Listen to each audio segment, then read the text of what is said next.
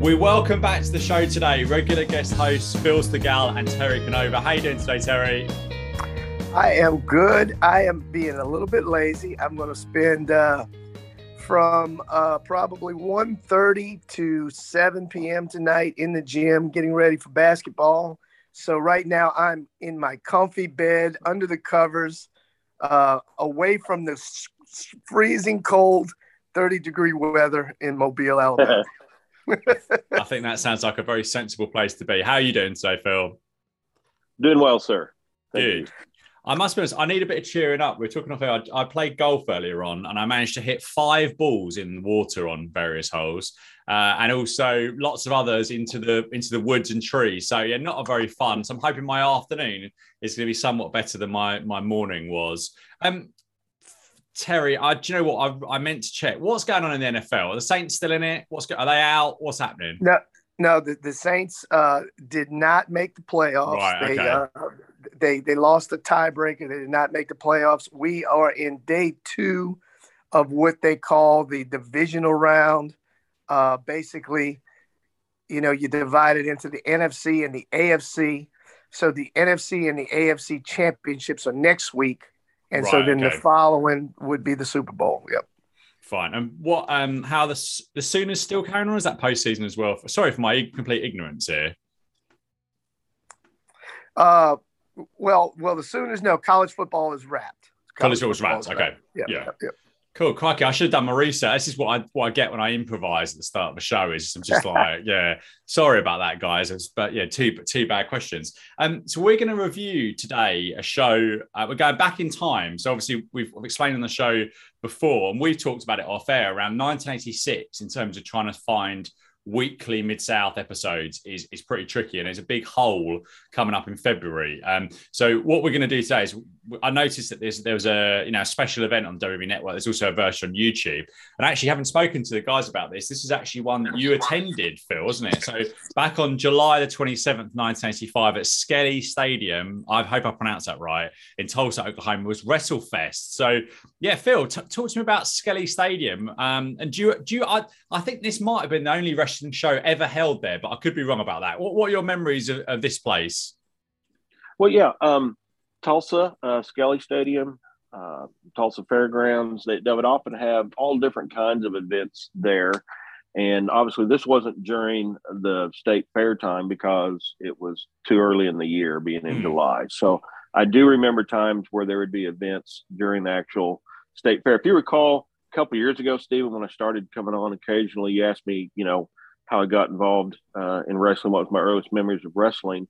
And you obviously don't remember because we're going back to like episode 10 of your podcast, right? But I told you, although I grew up in a small town outside Oklahoma City, I often spent my summers in Tulsa. Got a lot of relatives in Tulsa. I'd spend weeks there at a time during the summer. And had an uncle that was a little bit into wrestling. So we would, like I said, spend some time up there, and occasionally I'd have an older relative, take me along to the matches. So I'd forgotten pretty much about this one until you brought it up, because it hadn't been in my. I thought I'd watched every Mid-South video there is the past 20 years, a couple of times, but I didn't find out about this one. So this brought back some memories of that day. I remember, talking about temperatures. This is July in Oklahoma, so it's not infrequent to have temperatures, over 100 degrees, which Celsius would be. I looked it up. It's about 38 degrees Celsius. Yeah, that's. Now, I don't think it was that warm that day. It doesn't look like it was. But if you notice, there was a lot of people sitting up under the pavilion there. Yes, yeah. Which is a thing. That was also what that is, that grandstand there where this show takes place. If I recall, that was also a dirt track for a lot of race cars. Ah, interesting. Yeah, I wonder what it was used for. Yeah. Okay, so we'd call it like midget car racing. I guess they call it little people racing now. I don't know. But it was a full-size drivers and very small cars, but they called it midget cars. And it's dirt track. And I believe that weekend, there's something that will come up later. I believe they were having a big monster truck rally event there. Ah, okay. Yeah. There might have been a monster truck show that evening after that. But oftentimes, if you bought a ticket to the wrestling event, you'd get into maybe the state fair free. You couldn't just buy a ticket to to the fair and get in. But I don't think this was the state fair that time. But I do have memories of going there when they have other events and wrestling was included. Hey, Phil, I will say, just listening to the commentary, one of the versions that I watched, I don't know if we all watched the same version, but Jim Ross is doing commentary over it, and they're advertising that the next year it is during the state fair, and if you buy a ticket to wrestling, you get in the state fair free. So it's exactly what you're talking about. Yep. Okay, good, yeah.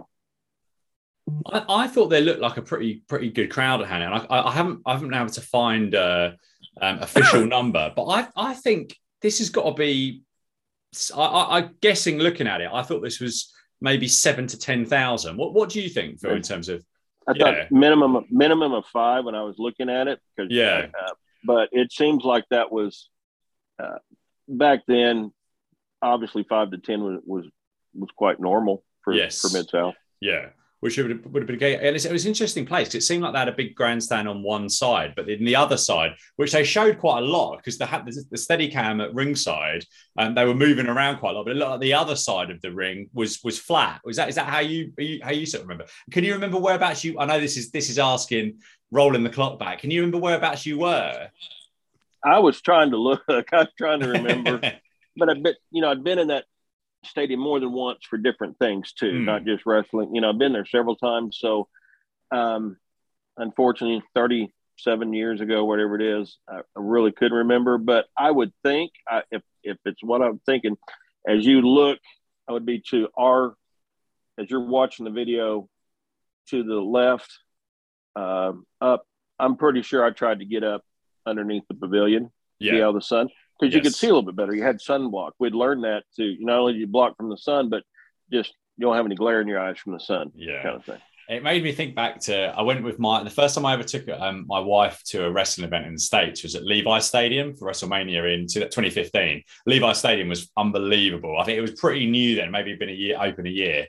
And we sat, and I was a bit worried about the sun because it was really hot. It was probably 80, so not like mega hot, but hot enough. And we sat down, and as I sat down, the sun was just on my knees. But with every minute that went past, I was getting more in the shade, so it's perfect. But the poor people on the other side of the ring were just in the sun, and literally probably from, I think it was, what time would it have started Pacific time? It's probably 4 p.m. until the sun went in. I was in the sun. And Brits are terrible when it comes to sunblock. They're like, no, get me on the beach. It's fine. I've been burnt so many times stupidly because I'm an absolute idiot. So I'm sure, I think there were a lot of Brits in the travel package over that side of the ring. So they just got a lot of, the next night of Raw, there were a lot of sunburnt faces, unfortunately.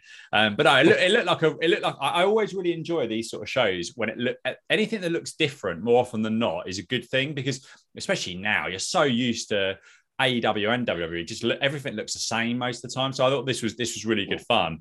Moving into the first match, we had Mark Reagan versus Al Perez. Al Perez, a big favorite of mine. They had a handshake pre-match. Do you like this sort of thing, Terry? Do you like a bit of sportsmanship, or would you rather they just tear into each other from the start? I think it's good to have a mixture. I always thought it was kind of fun once in a while to have what they would call back then a scientific match. Yes. You don't get to see those very often. So, and I think always, that first match of the show, now later on after we've learned more about the behind the scenes stuff, that first match, typically you wanted to entertain the crowd. You wanted to kind of get the crowd warmed up, but you're not going to do any high spots or anything that'll take away from later matches. It's kind of like an opening comedian, for stand-up comedy show. Get the crowd ready to go, get them excited, but let's don't give them any of the big stuff yet. So I thought it's good. Yeah, I think that's a pretty good and thorough kind of explanation of this match. Just to go through some of the finer points, there was no commentary on this show apart from one match added in post, which we'll talk about later. And in the early going, we got a camera shot, as we talked about, see this to show the grandstand on one side. It was really not. You could see the crowd really well here. I mean, obviously, daylight show, so I just thought it looked really, really good on camera. And I don't know. I wonder why it was taped. I guess some of this stuff was taped for use in Power Pro Wrestling, but I don't know. Were there any videotapes, Phil, that you can remember ever being sold by Mid-South? I do not at all. No, I don't know, because I think that's a lot of it. I was listening to I'm guesting on the show next week. Actually, there's a really good show from three guys in Bristol that they just review random events, a random wrestling podcast, and they were doing a show from the AWA on Christmas night that not only did it have no commentary, but only had one fixed camera position. So you're like, why? I wonder why this was taped, but it's probably for just the odd finish might have been shown on these television. But no one back in July '85 thought that anyone would probably ever watch this show again. So it wasn't about, WrestleMania is very different from that now, because obviously they live off their past, so they're going to all bells and whistles and show it in a certain way. But no one ever really, this was never intended to be watched again much later on. There were a few go on Al shouts from ringsiders, and this was mic'd tremendously well, because you could really hear the individual people shouting out things in the crowd. But unfortunately, the chant didn't really get going. There were lots of holds and mat work in this, as Terry mentioned, which kind of set that you could feel the crowd wanting to really get into it, but they were kind of holding back a little bit. I thought the closing sequence, as Al leapfrogged Reagan and hit him with a German suplex for the win in 5 minutes and 55 seconds, was really, really good. I think these two probably could have different positioning on the card. I think these two really could have stepped it up, and we could have got something a lot more exciting. But it was fine for what it was, I thought. Phil, what did you think of this opener? Yeah, I've got some notes on the match here, and I gotta say that Terry, your analysis, you're an absolute genius, because that's exactly what I had in my notes. We know now that the formula was, that a lot of these shows, the formula was the first match, the warm-up match, very scientific, guys get along. You make it look like a sport and not a show. You make it's a legitimate fighting contest, and but then later, maybe another match, the guys maybe get a little upset at each other during the match, and then the violence escalates. And then by the time you get to the last match, these guys already hate each other to get into the ring. Right. Yeah. So now you are correct, Stephen. These guys absolutely could have been further up the card and done more. They both had the ability to obviously do a lot more than they let them do here. The crowd was definitely for Al, for sure. You could hear him chant for Al. And as you notice, the crowd, to Terry's point, is more. All those ringside seats aren't filled up yet. Yes. They're pretty close, but the crowd fills in more and more as you go along. But I did notice that you was talking about how they start with a handshake. To keep with that, if you noticed, after they've been into the match for a minute or two and they've traded some holds, they hop up. They stop and they shake hands again. Shake hands again, yes. Yeah. Shake hands again, just to make the point that, hey, we're just a couple of athletes out here trying to have our regular old wrestling match. Yeah. So lovely. Terry, what did you think of it? Anything more to add on what you said earlier on? No, the same thing. What I will say is I remember I found this video several years back. I was in one of those kicks where I just got tired of seeing the studio matches. I wanted to see more house show matches. And I remember finding this many years ago and was so excited because, there is a difference between a studio match and a house show match. And to just get off subject a little bit, I remember more than any other wrestler, Mr. Wrestling #2, his house show matches were so much better than television matches because he had time to just do a lot of his little things that he did in house shows. And so this was a treat when I found it way back when, and I've gone back over the years and watched this many times, but yeah, Phil's right on. Scientific match, shaking hands before, during, and at the end of the match, and kind of a good way to get started. They even hugged. They hugged at the end of the match. Yeah. Yep. Embraced. That's interesting, really, Mr. Wrestling, because I remember very vividly one of the matches that he had with Magnum TA in Houston was particularly good. The problem with some of the stuff now is that there aren't what I would like, and I'm sure you guys would like as well, is Mid-South house show whatever, and it's just everything pieced together. But what you tend to get is if you search Terry Taylor versus whoever, you might get a match from his in 85 or 86 or 84, but they're not put together. So it does take quite a bit of searching around. Like the episode that I think Dan and I are going to do in 2 weeks is kind of like an overview of some stuff that happened in February. And we've got a few house show matches to look at. And again, I've stumbled across them, but you could probably piece together most of the show, but it's almost like you kind of want someone on YouTube to do it for you, so they're all in the same thing. But yeah, I think 86 is going to be an interesting one for this to try and cover this promotion in any real level of detail. Up next, we had Wendell Cooley, another one of my favorites. This is the One Man Gang, who interestingly, this show I'm guesting on Tuesday. I just watched a match between the One Man Gang and who was it? One Man Gang and crikey, who was it? One Man Gang. So it's not a very good story if I can't remember who it was against, was it? I'll come back to that. One Man Gang versus, but Dave Meltzer gave it -2 stars. Who on earth was he up against? Some young baby face. I'll come back to that. Was that 2 stars or -2 stars? -2 stars. Yeah, -2 stars. I haven't got my notes on this laptop. I will check that one. You guys are talking and fill you in. It was from Super Brawl 6 in 1996, just before the kind of a few months before the NWO angle in WCW. So it's kind of like a weird time. Anyway, so Jim Ross popped up out of nowhere for commentary on this match that must have aired at some point on Power Pro Wrestling the following year, because he said this match had taken place last year at WrestleFest. And again, the thing that was slightly strange here, and I don't know whether there was a problem with the underlying soundtrack, the sound from the arena, but there was no sound here apart from Ross. And he was talking about the upcoming show at the Tulsa State Fair, and it's I think Terry said Friday night, September the 26th, 1986, main evented by a 2-ring, $100,000 battle royal. Plus, if you got a ticket for the wrestling, you got to go into the fair for free. Do you remember that at all, Phil? Is that one you can remember going to? I was not at that show for sure. I do remember when the two-ring battle royal started like that. That earlier, I can remember being able to watch Georgia Championship Wrestling at the time, and probably a year or two before that, they probably had a big one, if I recall. And so when it came to Oklahoma, I thought it was going to be quite a, but no, I did not get to go to that one. But I do remember it being advertised. And just out of curiosity, Jim Ross gave the phone number for tickets. I called the number. Oh, fantastic. Unfortunately, it has been disconnected. What a just shame. want to see if you're still fitting, right? Yeah, that's good stuff. I very much encourage that. At this point, I actually switched to WWE Network briefly. I'm basically it did have the crowd noise on the WWE Network version, which I think added a lot to the match.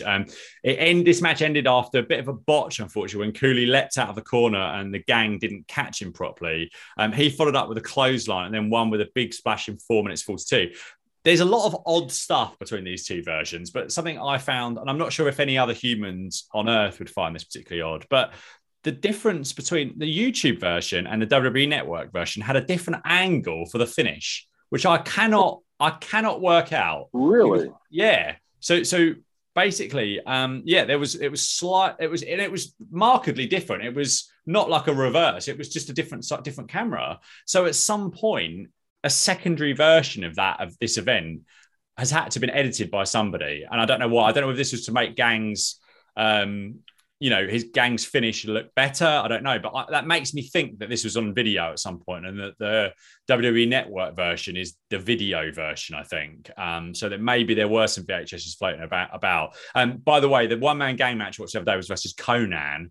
And Conan went for a drop kick. This is kind of relatively early in his career. Went for a drop kick that I'd say there was 2 feet gap between him and One Man Gang, and Gang unfortunately did take the bump. So it was a bit awkward for everybody. Not the best. Terry, what did you think of this one? Well, I'm a big fan of the One Man Gang, and he's always fun to watch to me. I will say I'm Facebook friends with his wife, and I think. Oh, wow. I think One Man Gang does have the COVID right now, so if everybody kind of keep it in your thoughts, and hopefully gets out of that. But just he's fun. I love when he does his little. I'm not going to try and do his little noise he does on the his moon or whatever he does. But right. That's all fun, and he's these kind of matches for me, not so much. But him brawling in a main event against somebody like Hacksaw Duggan, that's what one man gang's supposed to do in my book. So, what did you make of this one, Phil? Well, I like to sometimes remind our younger fans how we viewed this stuff back then. Back in the mid '80s, anybody who had a kind of edgy persona like this, he's carrying chains and kind of got the rough biker edge tattoos. Anybody with tattoos and carrying chains, that was a lot of a shock value back then, which we just see so much of it now. It doesn't make a bit of difference at all. But this one had a little bit of rough ending because Cooley jumped off the ropes and Gang was supposed to catch him. Yes. Yeah. And he dropped him. Yes. And so then he finished him off with a clothesline. So I did notice on the YouTube version at about 11 minutes and 40 seconds, as the first time I saw, you can see Bill Apter ringside taking photographs. Can you really? That's great. Great spot. He's on the left side of the ring, and he spends a lot of time there during the matches taking. So that just goes to show, in the context of this at the time, this was a big show. So doesn't it that he would travel from I think he was New York based, wasn't he? In terms of traveling over there. So that's really interesting. But by the way, Bill Apter is one of the nicest guys in the entire wrestling profession. If you ever have an opportunity to bump into him, just a super, super good guy. That's great. We didn't used to get Pro Wrestling Illustrated, unfortunately, but I think we used to get some of the family of his. We used to get Inside Wrestling, which I think was Apter as well, wasn't it? I believe. Yes. Yeah. Yep. So we get Inside Wrestling here, which was always very confusing to me because it was very out of date, but then you'd learn loads of stuff that you didn't know because it was kayfabe-ish, wasn't it? But it wasn't. It was like a hybrid, wasn't it? I think they didn't allude to. Am I right in thinking that the Apter mags didn't allude to it being a work, but they would talk about like, let's say, I can't think of a good example. Who's a bad wrestler? Who's someone that's not wasn't ever particularly great in ring and maybe derided, someone like that. They would talk about them being a bad wrestler in inverted commas. I think I'm right in thinking this, even though perhaps they might have been on screen, they were winning matches. Does that make sense? Is that your recollection of it that you can recall? It does. It does. It was in between the lines, wasn't it? Yeah. Well, I think it was always a work. But I think sometimes even when they gave some of the behind the scenes stuff, I think that sometimes that was a work as well. Okay. Because it was like they had some writers who were heels and they had some writers who were baby faces. Right. Okay. But I remember back probably from 82 to 84, I had subscriptions to Pro Wrestling Illustrated, Inside Wrestling, and there was a third that was kind of part of the wrestler. The wrestler. Yeah. Yes, the wrestler. Yep. Terry, I still have a lot of those laying around. I have hundreds from the 70s and the 80s. Oh, wow, that's incredible. Yeah, me too. That is great. I wish I'd kept all my stuff, but I just as you move places, I used to have a load of WWF magazines and a lot of Inside Wrestling. I haven't got any of that stuff now. And I wish you could make. Unfortunately, when you're like 12, you don't really know what you're going to want when you're 40, do you? Right. Right. Next up, we had the Barbarian. I thought who got a great reaction up against Brickhouse Brown, who also had a decent amount of cheers as well. And I think I've got this round the right way. I think the Barbarian called Brown a weasel in the early stages, and then some of the members of the crowd seemed to enjoy this a lot and kept trying to get this chant going, even though Brickhouse was also kind of a face as well, wasn't he? So I guess maybe a few heel. I think Barbarian at this point, it was around the time Jake had turned, wasn't it? So I think he was kind of sort of turned by proxy, but never really was. And then he left after this, I think, didn't he?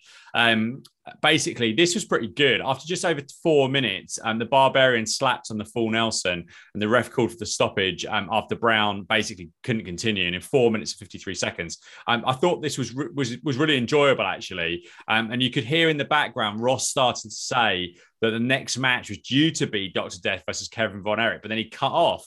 It cut off, basically. So I didn't know what the end of this was going to be. So, Phil, what do you think of this match? And do you have any memory about Kevin Von Erich and what might have happened on this? Well, it's shocking to me that they had to have WrestleFest 85 in Oklahoma and Dr. Death not be there. Yeah. That's just shocking that he wasn't on there. Now, I heard that comment, and I've seen, obviously I've been down. Von Erich's one of my favorite wrestling personas. I always enjoyed WCCW when we could get it, and attended a few things there.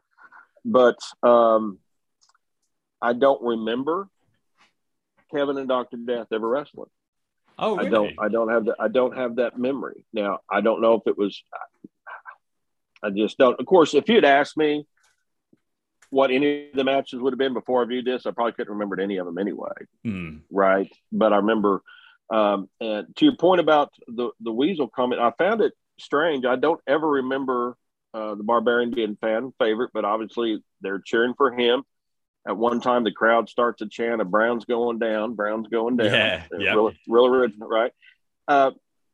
I was trying to catch what was written on Barbarian's t-shirt. There's 2 words, and I can't. The first word is Weasel. Weasel Slapper. Oh, okay, thank you. Wow. Okay. I was wondering what that was on there. So, yeah, I found it shocking that Brickhouse was not the fan favorite here. Yeah, it's strange. On the Kevin Von Erich and Steve Williams thing, according to Cage Match, they never had a singles match. Ever. Now, it's sometimes cage match, especially for things like spot shows. So, like maybe not the main, the main arenas. And at that time, that was absolutely 2 of my very favorite wrestlers. Yeah. Top 10, if not top 5. I just would have remembered that. I was shocked when I heard Jim Ross say that because I've never seen that match. So they teamed once in Oklahoma in January '83 against the Moondogs. And then they were on the other side of the. Actually, no. So they a couple of times. Actually, yeah. Sorry, they probably teamed slightly more than they have against each other. They've been against each other in a couple of tag matches. One with Gino Hernandez against Kevin and Mike Von Erich, and also Williams and Adams versus Kerry and Kevin. That was not too far before this in March '85, and then the last time they were in a ring together, of course, this was for New Japan Pro Wrestling when it was Kevin Von Erich, Steve Williams, and Super Mario Man, who I don't know who that is, Ray Candy, so Kareem Mohammed versus Antonio Inoki, Keiji Muto, and Kengoro Kimura, who I don't know, but I've obviously heard of the other 2. In Fukuoka, Japan. So that's the last time they were in a wrestling ring together, sadly. Terry, what did you make of this Barbarian and Brickhouse Brown match? So I don't think I'm giving away any spoilers, and I think we've talked about this before. The Barbarian did have a little mini babyface run when him and Jake teamed against Dr. Death and DiBiase. Yes. Yes. And of course, with my memory, the only reason I really remember that is because I think I've shared some photos on Twitter the night that DiBiase smacked the fan in the parking lot. I've got pictures of that from the parking lot. And that night, it was absolutely DiBiase and Doc against Jake the Snake and a Barbarian. Yes. And Jake and Barbarian were the baby faces that night. And yeah, his thing was calling people weasels. And so his shirt said Weasel Slapper on it. I say this every time I see Brickhouse Brown. I forget how jacked up he was. Yeah. And I know we've had this debate before on why wasn't he a bigger star. And I guess it had to be the promos. It absolutely had the promos. Now, if you look at him next to the Barbarian, he's not a big guy either, as far as height. But he looks good. He's a good wrestler. but he never really crossed that threshold, to being a superstar in the Mid-South. But the match is kind of what you would expect. It's a good opponent for the Barbarian to defeat soundly and kind of keep his heat and keep him on top. Yeah. Oh, this is good fun, and we can continue with good fun because I really enjoyed this next one, which was Eddie Gilbert and Jerry Gray versus the Fantastics, who got a great response from this Tulsa crowd, and with some of the ladies very, very pleased to see them. They got the full-on superstar entrance here, filmed from the back of the stadium, and it went on a long, long time. I guess basically giving the people what they wanted. And Phil, we talked about this off air. Did you catch who the second was here? I do believe I know who that is, because at these events leading up to it, you would have contests on the radio to call in and win tickets. If you're the right caller, you would get tickets to the show. So these were also big promotions for radio stations. If you notice, and I believe there was a concert there that day, but if a certain angle they'll show, sometimes you'll see the gigantic black wall. Those are stacked speakers. These are massive sound system. Okay. So events going on all day long. Like I said, it's probably the monster truck rally that night, if I remember, but I believe the second was the radio DJ that you would call into, and he was promoting the show all week long on air. And I'm gonna try. I've probably got some friends in Tulsa. He's probably a super popular radio DJ at the time on the most popular station. I believe it was 107 King Radio. I'll check. The name Howard's coming to mind. I'll try to find out. But I think he was just not a celebrity, but a local radio celebrity. Yeah. So probably he had probably had some time on another stage where there was a rock concert or something going on there too. But he gave a lot of those people tickets, probably. Right. The Fantastics cleared ring early on with some drop kicks, smashed out a pair of struts, then a huge high five. And the only thing that would have made this better is if they jumped into the high five rather than staying on their feet, that would have just made this perfect. And there was a chant early on that I think was directed at Gray, was so good in this match. And it sounded like Shave Your Back, but I don't think it was that. Did either of you get what this chant was? Because the crowd loved it, and it was Gray was just going mad hearing it, but I couldn't quite work out what it was. Well, I'll tell you what I thought I heard. Go on, Phil. You know what you heard, Terry? Terry, do you know? No, I don't know. Okay. Because I thought it was very unoriginal. What I thought I heard was Jerry's going down. I thought, okay. They were down, Brown's going down, and I was trying to catch it, and the best I can come up, I may be way off. It may not be that at all.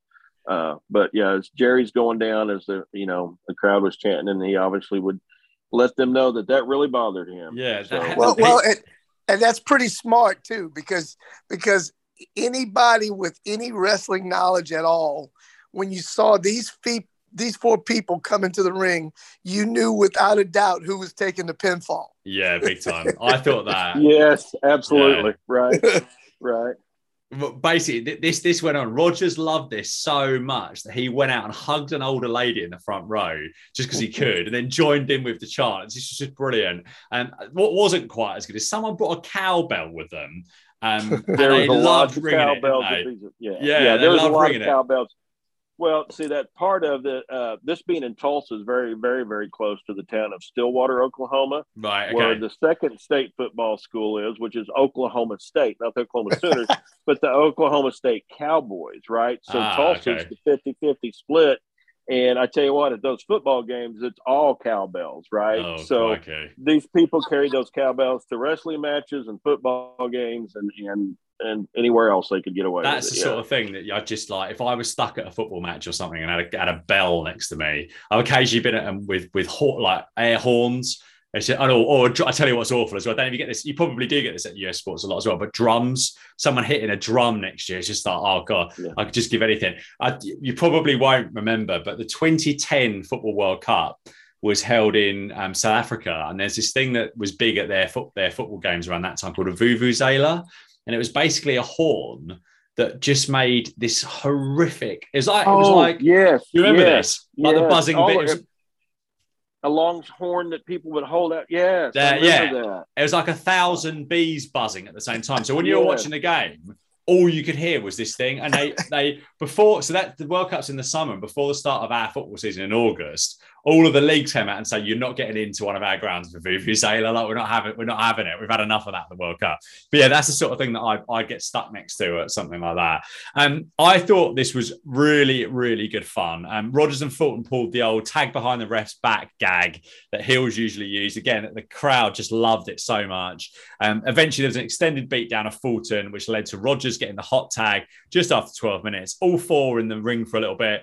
Rodgers hit a monkey flip on Gray as he was being held by Fulton for the win in 12:30. Hit a monkey flip? That can't be right. Hit like a cradle or something like that for the win in 12:37. Monkey flip? What is it? Am I going mad? Is it?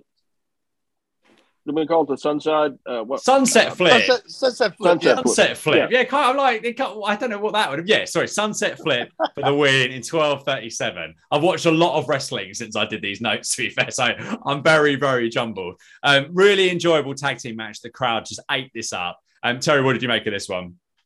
Yeah, I agree.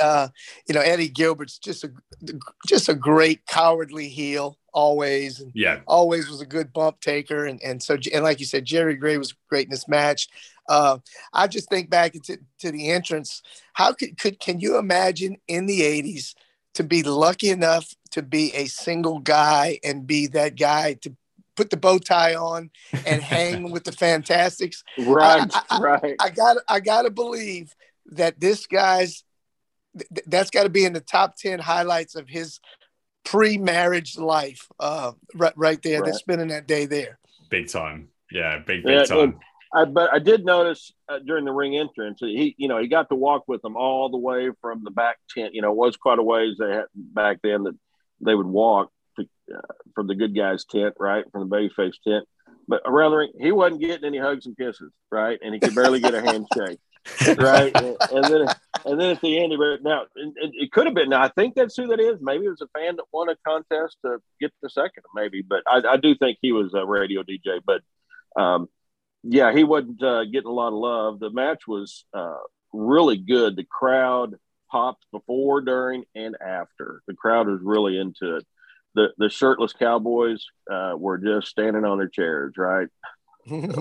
Big time. This is really, really great.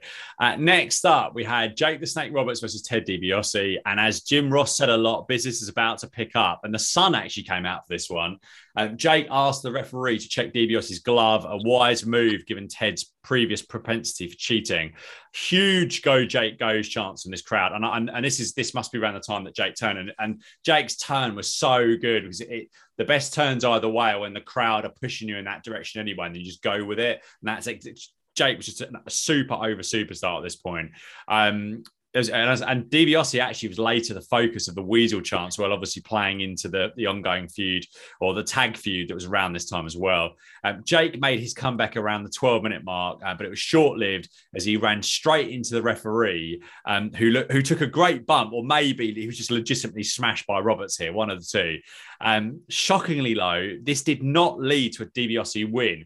As he was loading the glove, Roberts caught him with a DDT, and the ref sprang back to life to count the 3 count in 13 minutes and 9 seconds. I thought this was a really good match. I thought it was a great finish. Phil, what did you think of this one? Yeah, good point on the ref bump. I made a note. First of all, when I watched this, made a note that I thought the ref bump, would cause Jake to lose the match, but it didn't affect the outcome. I hate to spoil it for everybody. There are 3 ref bumps in this. The refs had a rough night. They had a rough night. They did. Everybody's getting bumped. I could see. Did you notice Joel was the one doing a lot of video? Yeah. Did you notice Jim Ross? I did think I saw him once, but he was floating around, wasn't he, at the ringside? On this match right here, the entire match, he's sitting at ringside. He's looking right at you. If you'll go back to any of this match, you can see Jim Ross wearing dark shades. He's right up against the ringside, and you can see right in the middle of the ring his head and shoulders, and you can see him take a drag off a cigarette every now and then. But for some reason, he watched this entire thing for ringside. I don't know if he was there to sit, with the finish with the loaded glove, and then the piece gets dropped, right? And did we talk? Am I spoiling anything? Have you got no, not at all. No, right. we've done the finish. Yeah. Okay, so if you notice, Ted DiBiase went to load the glove, but he dropped the piece on the ground on purpose. Yes. He was loading the glove, but he dropped the piece. And then after the match, the fans are, the ref was going to accuse Jake of using that foreign object, right? That could go wrong if you drop that and don't know where it's at or something. I don't know if Ross was there to help spot. Ross spends the entire match ringside right up close. How interesting. Yeah, maybe that was that reason. That potentially was the reason why he was there, Maybe spotting. I don't know. Yeah. Anything else on this one, Phil? No, don't believe so. I do know what they said they're going to take a break for the final 3 events. Yeah. Terry, what did you make? We'll talk about some of the odd things because it does start to get a little bit odd, I think, after the match after the next one. Terry, what did you make of this one? In my opinion, Ted DiBiase during this time is maybe one of he's definitely my favorite heel of all time. Everybody talks about DiBiase as the $1 million man and this, and that, and the other being a great heel. To me, this epitomizes the great heel. I love DiBiase during this time. And you're right about Jake being so red hot. Jake's kind of like that Stone Cold Steve Austin babyface. It's kind of like it's not the typical white bread babyface. He's a heel that is loved by the fans. Yeah. That's a great example. I never thought of that before, but it's spot on. Yeah. Because he doesn't change his stuff at all. And so to me, and again, going back to when I discovered this many years ago, this was the match that I went to and just wanted to watch as often as possible. A house show match of 2 of the best guys in the business from this time. Yeah. Jake was super hot, super over as a baby face here, and DiBiase is the best heel in the world at this time. Here's a question. And I've got a fairly controversial thought about Ric Flair that's becoming more of a theme in my mind. Because I've watched quite a lot of bad Ric Flair matches over the last 18 months. Now, I think there's a theme in a lot of and I watched one the other day at Super Bowl. Now, I know Ric Flair was 44, I think then, so perhaps you might say, this is not the time to be watching his. But some of his kind of Clash of Champions matches, some of the pay-per-view stuff against some certain opponents, they all seem to have chronically bad finishes. And we'll talk about the Dusty Rhodes finish in a bit that's coming up. Would Ted DiBiase have been a better choice at this time to be the traveling NWA World Champion? I am biased, but I think absolutely. Yeah. Here's what I will say about Ric Flair. Again, as we learn more about the way the champion was designed, his job was to go into every territory and make that challenger appear to have a legitimate chance to win the match. Yeah. And so I think that was the thing. Again, and I didn't see all of these matches, but that's what it appeared, that Flair had the ability to get in the ring against anybody in the world and make them appear to be a legitimate contender for the title. Yeah. And so again, that could be it. Maybe that's why sometimes he's better than others. But again, going back to your original question, I would have loved to seen DiBiase be the champion at this point, because he could be a babyface or a heel at this stage, and would have really been good, I think. What do you think, Phil, on that? I would agree that at this time, because to Terry's point, a large part of the NWA's champion's job was to go from territory to territory and make that guy look the main. If the NWA champ came into town and just squashed your best guy, your promotion's going downhill. Yeah. You got to look like you got top talent. So Yep. we did not see all the territories. We did not know he was doing that. We did not know that's what was going on. But if he'd come in, but Harley Race goes down to Georgia. Tommy Rich beats him for a week. Tommy Rich gets the belt back. That raised the whole level of Georgia championship wrestling, right? He goes in Florida. That one of the champions loses it to Ronnie Garvin, hands of stone, right, for a week or two. Right? Kerry Von Erich loses, wins the title for a few weeks. Gets about just they let him win it, and I think Ted DiBiase would have been as good a choice as anybody at that time. I also want to earlier a couple other episodes you've done. I heard you and your co-host, and they all do a great job talking about some of Ric Flair's matches and some of the repetitive things he started doing over time, like the face plant bump that just looks ridiculous to us now. You got to remember, back then he could have done it every single night of the week, and you'd see it once a year. Yeah, that's completely true. Right. Again, we'd see it once or twice. Right. We didn't see it all the time. The thing I think with Flair is that I think he's better as a babyface, and that's probably a really controversial view.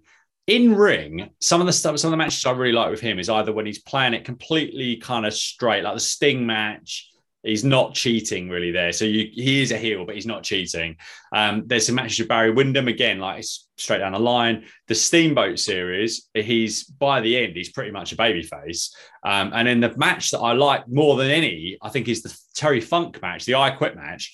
Ric Flair, this guy who's like a kind of cheating coward for all this song. He's like Steve Austin in that match. He's like an ultra aggressive, like he's just on it. The crowd are going mad for him. But I guess what you guys have said are completely right. Flair was playing a role at the time, and again, we'd all go to a show if we were together in our local, arena. Let's say Jake Roberts is the babyface challenging Ric Flair. Well, Flair's got a dodgy win, whatever. So we understand whatever you think about that, but whether we're looking at it from a smart fan perspective, it's not the time for Roberts, or we're thinking it's a pure fan perspective.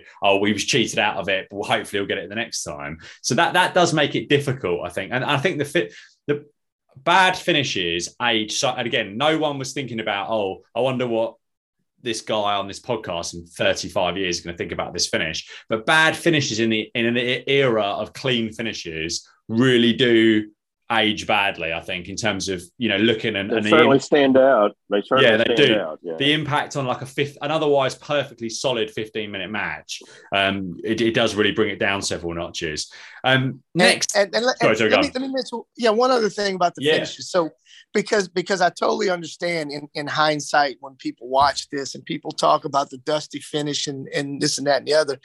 I remember one night in the Municipal Auditorium, it was Paul Orndorff against Bob Roop, and it had one of those funky finishes. It kind of like in this match.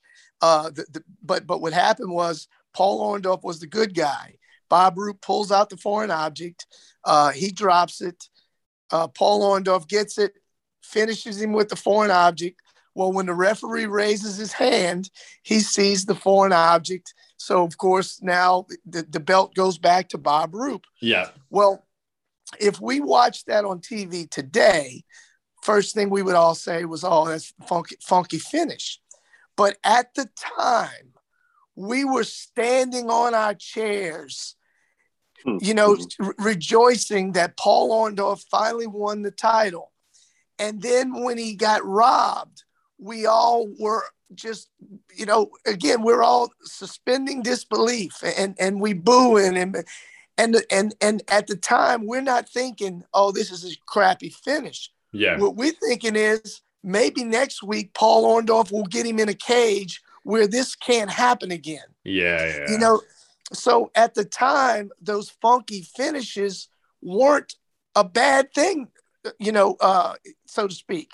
It got you frustrated as a fan, but it made you say, okay, we've got to find a way to get a match next week where Paul Orndorff can't get cheated. Yeah. So it brought people back at the time. It wasn't as frowned upon as it is today.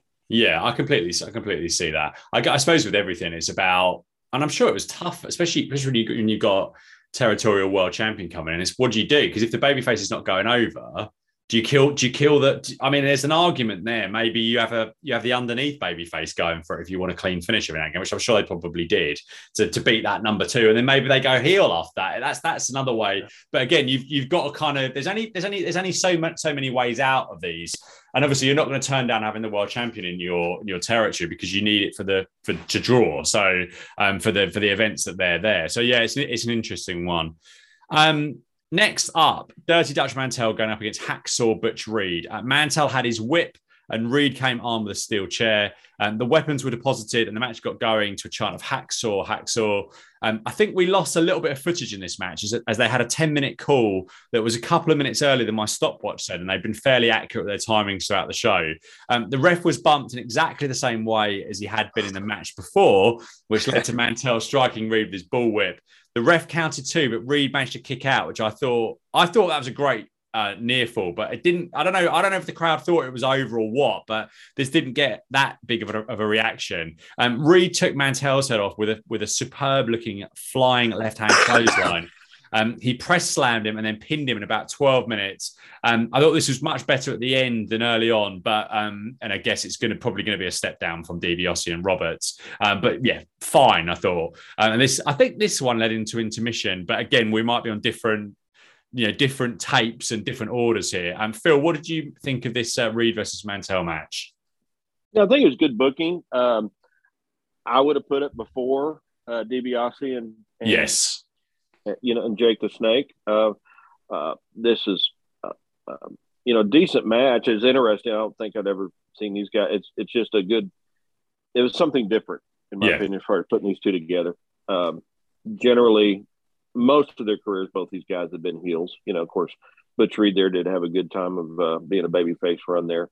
A lot of, if anybody's going to go back and watch this, notice how close they do it. There's more camera work outside the ring when they're outside the ring along ringside, and you can see how close the fans are. It's up tight. They're right there on that railing, which was there's just a lot of good camera work, I thought. But the crowd was into it, but not nearly as much as even the Fantastics, and certainly not as much as Butch. I mean, not as much fun as Ted DiBiase, or into it as much as Ted DiBiase and Jake Snake. Yeah, indeed. And I agree with you. I thought the production was good on this, especially as we don't know what the intention was. So I thought this was very well filmed. Terry, what did you think of Reed versus Mantell here? Yeah, I agree with Phil. The placement on the card is a little unique. I don't know if maybe they were trying to continue to elevate Reed at the time, or elevate Dutch at the time, or the impact of the feud. I don't know, but or maybe it was just as simple as Jake and Ted had to get to another town sooner. Maybe they were heading somewhere else. But yeah, having to follow that match was a little bit difficult, considering the matchup here. But it was a solid match. It just was hard to follow DiBiase and Jake. Yeah, absolutely. So next, okay, so I'm probably going to. I missed. Sorry, go on, Phil. I'm sorry to interrupt you, but I misspoke earlier this was when they had the break, right? Yeah. And announced that there's going to be 3 more events. Yes. Right. It was after this one. I misspoke. It wasn't before that match. And was there not? You're probably fixing to cover that, but go ahead. Yeah, so this is really, I just don't understand the rest of this on either the YouTube version or the WWE Network. So next up on YouTube was the American Dream Dusty Rhodes challenging Ric Flair for the NWA World Heavyweight title. And this is where things just stop making sense between the network and YouTube. So according to Cage Match, this was the main event of the night. But for some reason, this has been inserted earlier in the YouTube version. Now, Phil, I think we talked about this off air. We think it's Ric Flair and Dusty is the last match, I think, isn't it? In terms of the night. I've got 2 train of thoughts. Now, for me, this would have been the highlight match for me for sure, because I was such a huge Ric Flair fan back then. Yeah. And Dusty Rhodes too. Obviously, this would be the biggest event Mid-South could have. At that time, to me, they could not have brought in 2 more popular wrestlers. They often brought in Andre the Giant too, but Andre and these two, they were the top stars in our that we knew of in all of the wrestling world. These two and Andre. You would think these guys would go on last, but we'll cover the Bill Watts. I could certainly see Bill Watts wanting to go on last too. Do we know how it actually transpired? So I do not remember. So according to Cage Match, this match, the Ric Flair match, was last. But again, Cage Match is not always completely 100% accurate, though it is more often than not. I feel like one of the giveaways, and there's a bit after the Flair match where I think we hear Ross talk about that's it for the wrestling, and then something else about to happen. Maybe monster trucks, as you said earlier on, or something like that, or concert. But I think this was last. But just when things couldn't get any stranger, the YouTube version had Japanese commentary over the top. Now, I'm presuming this must have aired in Japan. And alas, my 8 hours of Japanese lessons before my first trip there in 2018 did not mean I could decipher very much of this, unfortunately. I probably should have done 16 or maybe even 24. And Flair actually won back the NWO World's title from Kerry Von Erich in Yokosuka, Japan, at the start of this current reign. So I'm guessing the NWA obviously had something, whether this was, I think there was a show that used to air with some different promotions, and I'm guessing this is what that was in Japan at this time. I spent more time than I should have done trying to think, what do I do now? Do I review this in this order or do I not? So apologies, you'll be maybe jumping around in your notes a little bit, but what I decided to do was skip forward to the Bill Watts 6-man tag match to try and do this in kind of the order it was presented on the night. So I'm moving forward to that, and we'll jump back to Flair in a bit. Hey, Stephen. Yes. I did check. I think I figured it out. Go ahead. Because I'm watching as we do these. I'm always playing back. Let me tell you, it's really obvious to me now. It had to be. The sun is moving with each match. Yeah. Okay. There and the sun is setting behind the pavilion, and the shadows are growing taller during the Jake the Snake match. It was full sunshine. You could see Bill Ross in full sun. He's got on his sunglasses. When it goes, by the time and there's a lot of time in between these matches, right? So this was not an hour and a half wrestling show. No, this is well over 2 hours, right? And so at the start of the 6-man tag, there's a lot more sunshine, and the ring is in full sun. But for the Ric Flair match, the sun has set, and it's half in the shade. Yeah, it's much darker in the Flair match, I thought, as well, which is a giveaway, isn't it, really? Yeah. So Duggan, Watts, and Dick Murdoch got a great all-American entrance on a monster truck coming out to take on Akbar's army of Kamala, Kareem Muhammad, and Akbar actually in the match himself. All three got a great pop from the crowd, but particularly friend of the show, Bill Watts. Huge cheers for him. After the heels were announced, Akbar told the crowd that the Nightmare would be substituting for him, which the Tulsa crowd did not enjoy and broke out into a loud BS chant, but not the censored version. Watts got on the microphone and told a matchmaker to get Akbar's butt in the ring. Watts then went after the Nightmare and Akbar, so it seemed we might have a 3-on-4 about to happen. The matchmaker then appeared, told the Nightmare to get out of there, and then the 3-on-3 match was on as intended. I had no idea the Skandar Akbar was sporting such gloriously luscious, gloriously luscious locks. What a haircut this guy had. Just unbelievable. Yeah. I need some of that myself to thicken what I've got left up. The bell eventually went, and there was some decent brawling that the crowd were into, but quite a bit of stalling, as you kind of imagine in this sort of match. The heels got some sustained offense in on Murdoch, who did a good job making it look like he was going to make the tag and then failing to do so. Kind of a classic trope in tag team wrestling. Ross made the call at ringside that 10 minutes had gone by, but I'm pretty sure that was worked in this match because I had a stopwatch on, and I don't think this even went 10 minutes. And I don't think there were any cuts here that cut anything out.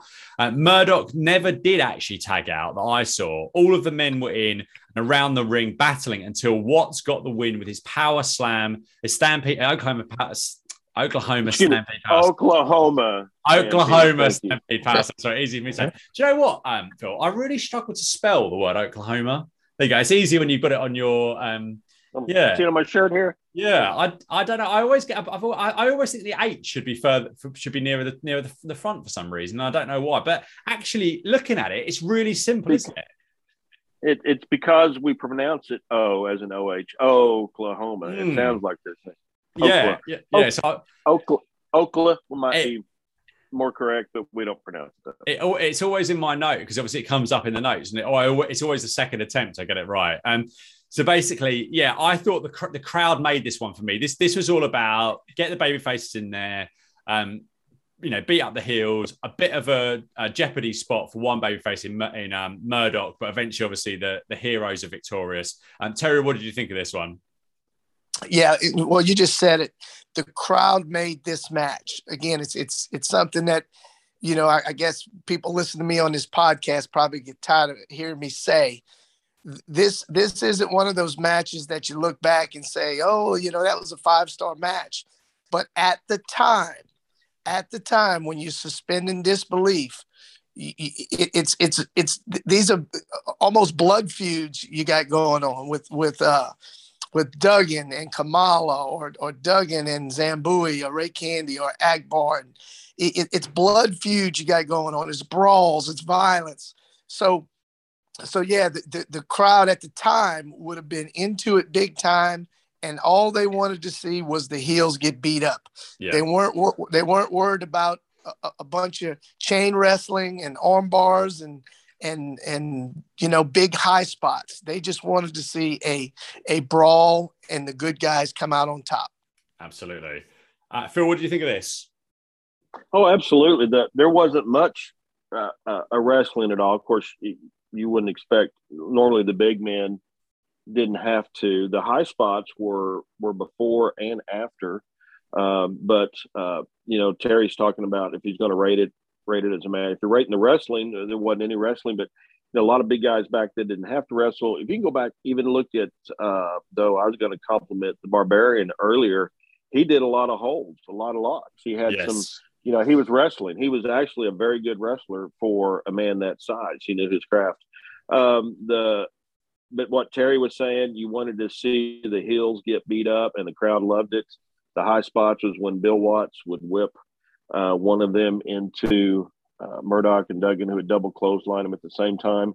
They did that both before and after the match. It must have got such a pop they decided to keep doing it. So they really played to the crowd and did a good job. Absolutely. The mystery of this YouTube version continued as I expected to get a North American title match, but we didn't. It just cuts off.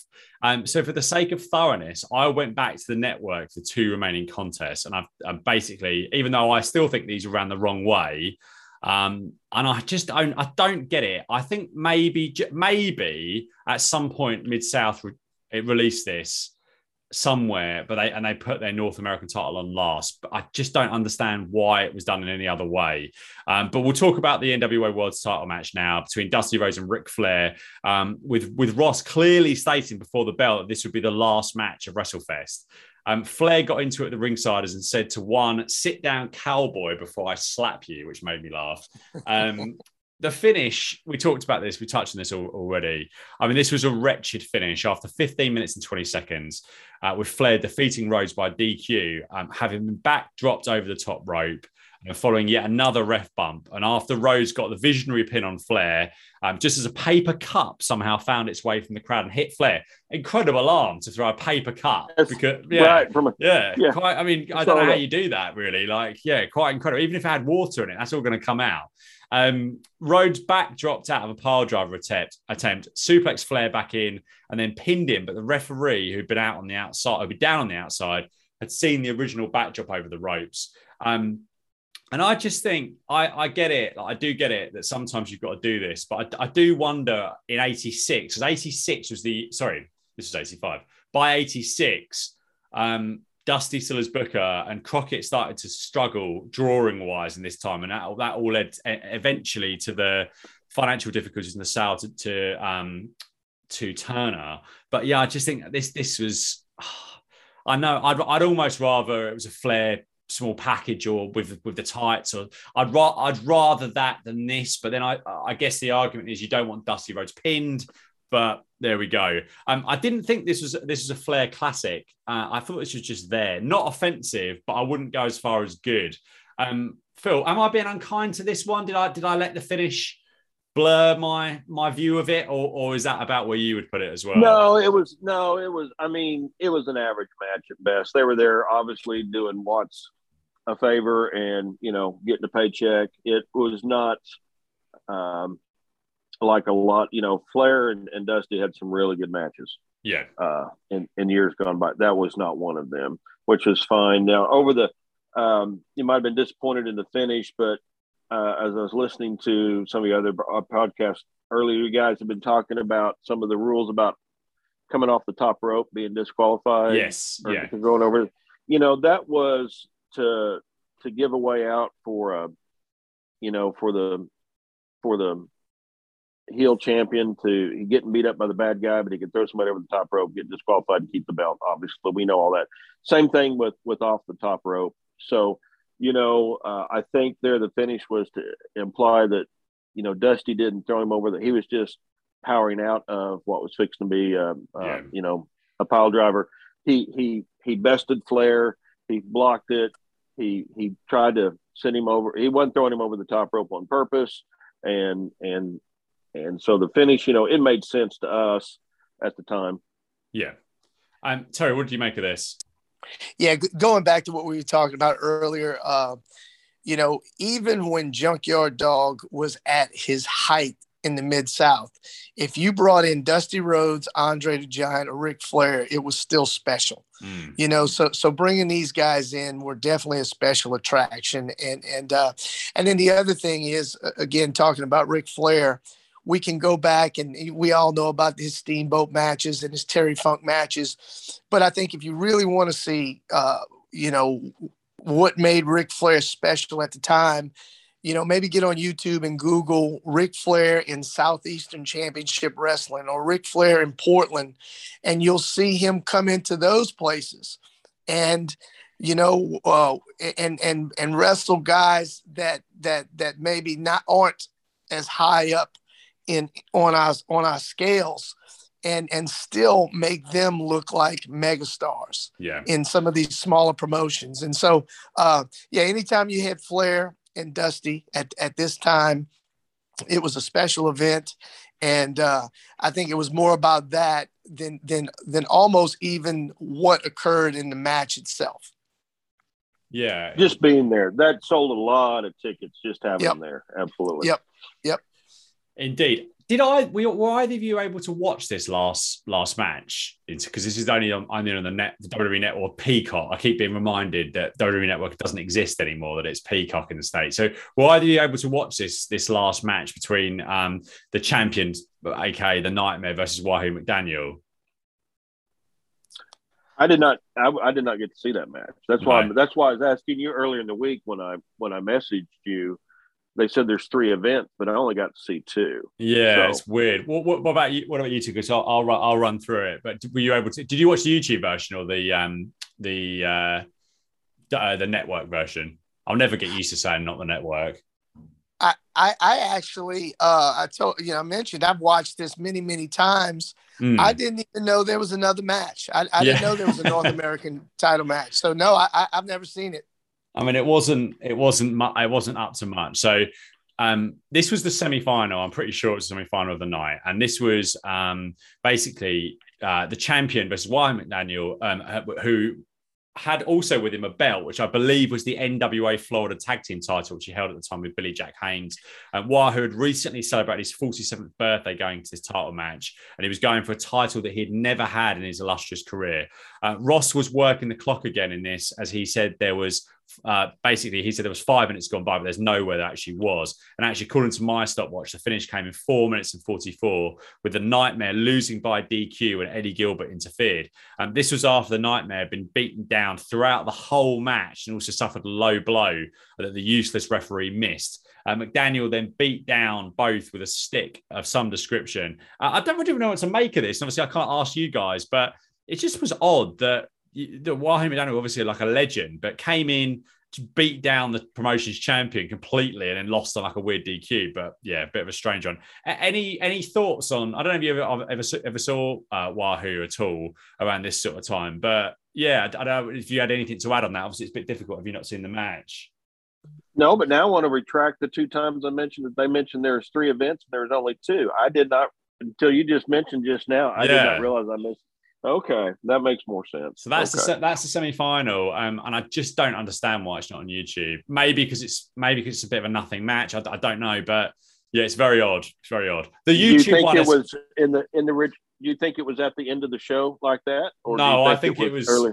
I think it was second from the top. I think. Actually, let me have a quick look on Cage Match. Terry, do you have anything to add on this at all? No, but I could, I have had a chance to see many Wahoo matches, and I could probably see him, agreeing to come in for this event and being a big name on the card, and just, hey, I understand I'm not going to win the title, but I'm dang sure not going to let the champion make me look bad either. So I could see Wahoo kind of coming in and having that kind of match. Yeah, I think that's what this was about, wasn't it? This was big name on the card, big name on the marquee. Yeah. This was, according to Cage Match, this was after the 6-man tag, but before the NWO World Title match. So that makes more sense. Yeah, because Wahoo was more of a national star than the others. That makes absolute sense. Yeah, and I tend to believe that.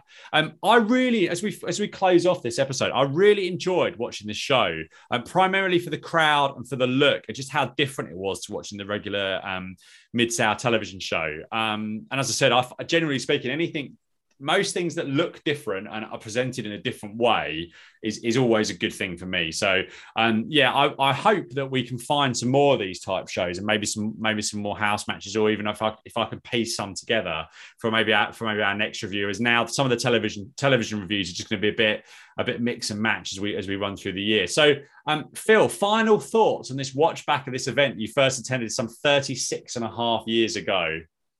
This was a great blast from the past. I really enjoyed this. I'm glad this one fell in to me here. I'm glad you asked us to review this one.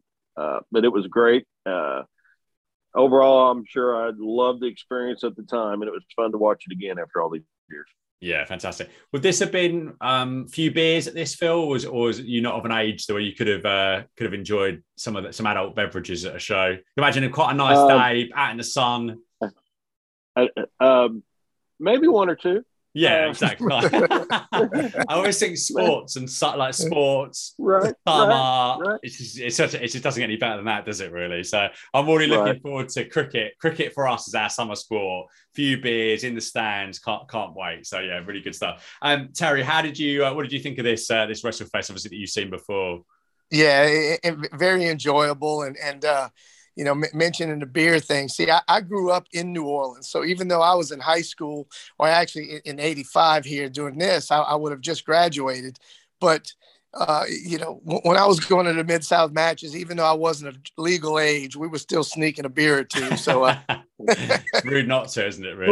It was a little easier to sneak them back then. One person to go buy them all, right? Yeah, I bet it's very difficult. I mean, it's even changed when I was sort of 16, because our legal age is 18 here for alcohol. But when you were 16, 17, you could get away with it. I don't think they can. You can get an ID'd everywhere now. So yeah, it's very difficult. Gentlemen, thank you very much. We'll do I'm going to do a little bit of research and see if I can find another show of this sort of type, or maybe 5 or 6 matches from the same show, and we'll do that maybe in 6 weeks or so, and then we'll get some when we've got a good run of television episodes, we'll have a look at some UWF stuff from 86 as well. But yeah, I'll tweet out where people can find you online. And any final thoughts before we get out of here? Just thanks for having us, man. It was a great time. No, I always enjoy these so much. Terry, any final words? Bit Jerry Springer, isn't it? Final thoughts at the end. Yeah, for me, it's just Terry.